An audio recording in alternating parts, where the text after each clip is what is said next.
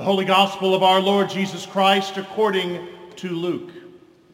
Glory to you, Lord Christ.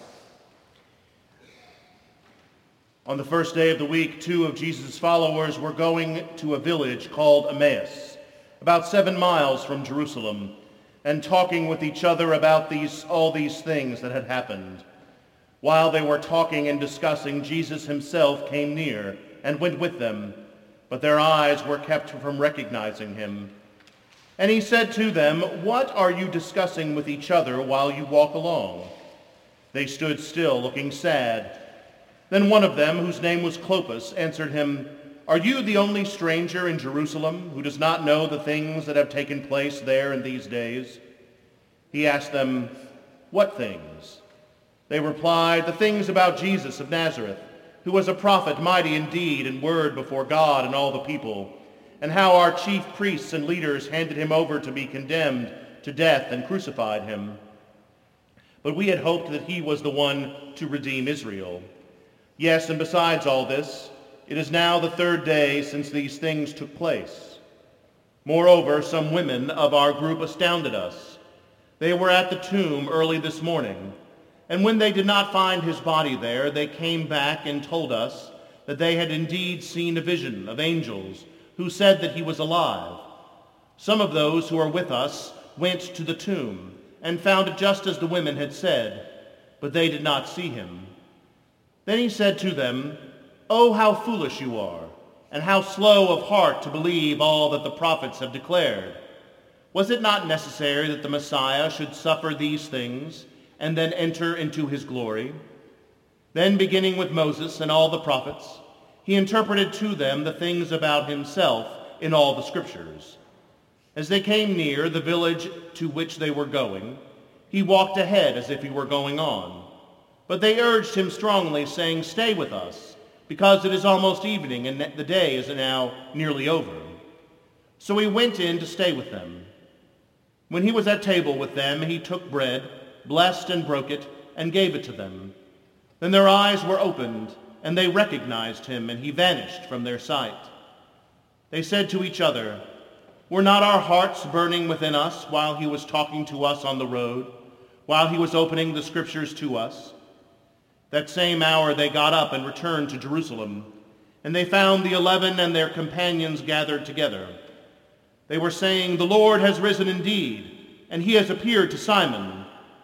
Then they told what had happened on the road, and how he had been made known to them in the breaking of the bread. The Gospel of the Lord. Praise to you, Lord Christ. Holy and loving God, write a message on our hearts. Bless us, direct us, and send us out living letters of the word. Amen. Please be seated.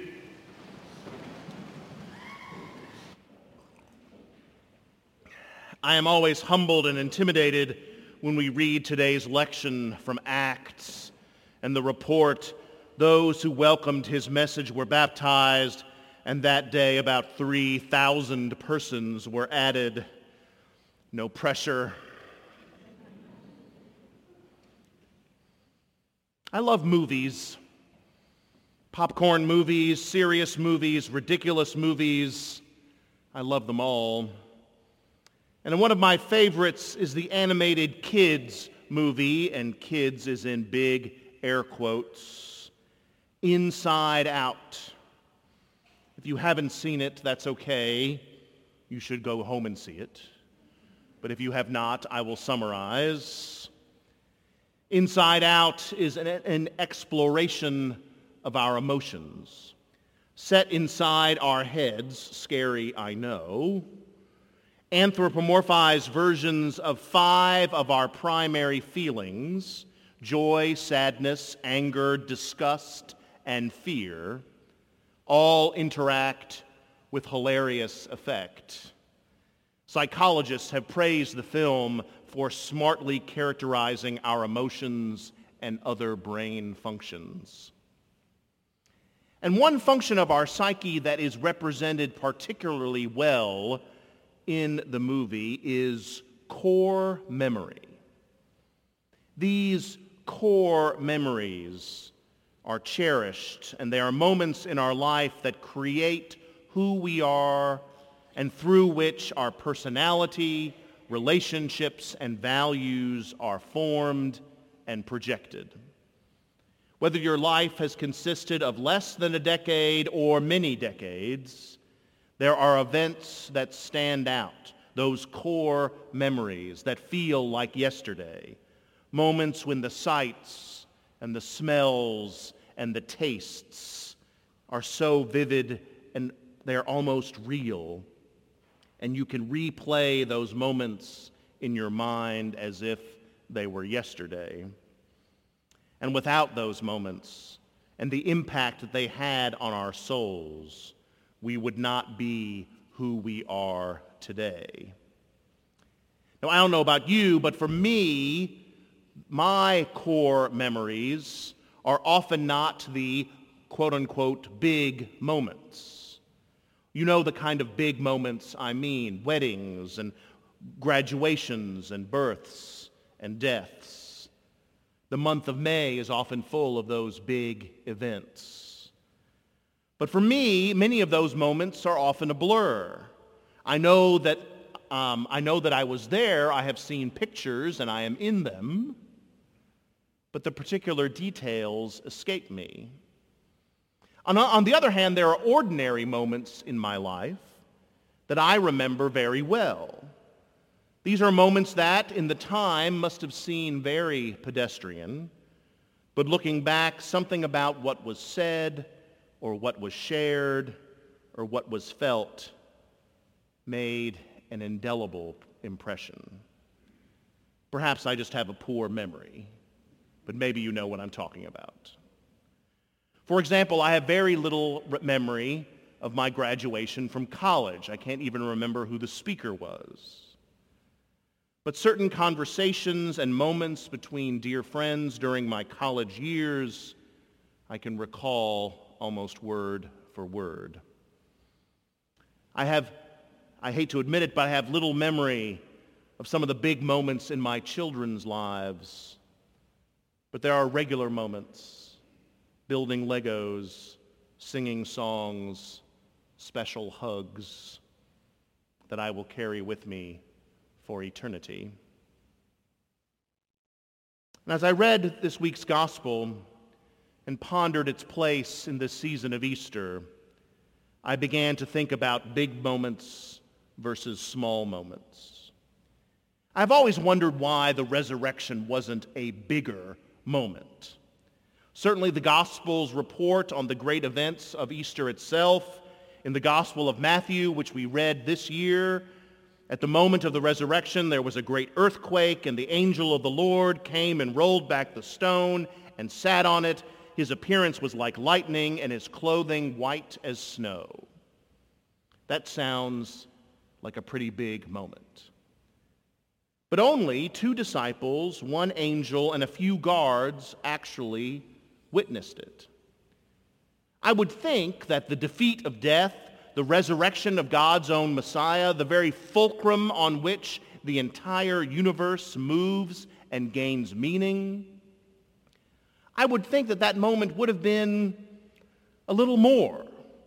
Perhaps I've seen too many superhero movies, but I want explosions and trumpets and banners and Jesus riding in on a horse the size of Montana. But instead, Scripture reports of small moments, moments like we read about in today's gospel: 2 disciples encountering Jesus on the road to Emmaus. Here we have 2 old friends who, after all the excitement and heartbreak of Holy Week, were probably exhausted and confused and a little tired of big moments. But while on the road, the 2 meet a third, a man who they do not recognize. And they travel with him for a while, and they share their story. I wonder if they talked for a great long while over dinner, and the two revealed their deepest longings regarding Jesus and God and what his ministry might truly mean. And then this stranger took some bread, blessed it, broke it, and gave it to them. And the two immediately recognized the third as their friend and teacher, that Jesus of Nazareth.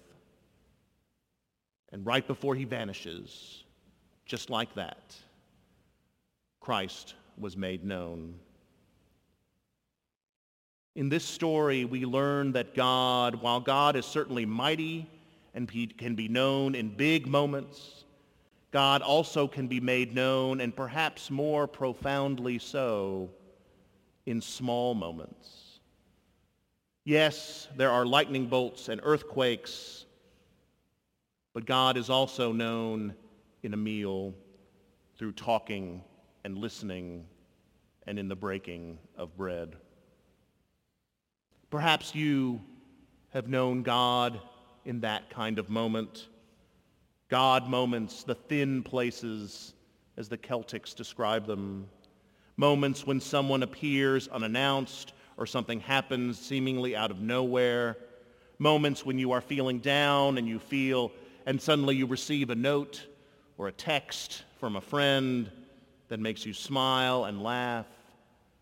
Moments that appeared mundane on your calendar, but in the moment you realize, I really love this person, or I think I can really do this, or maybe I'm going to make it after all.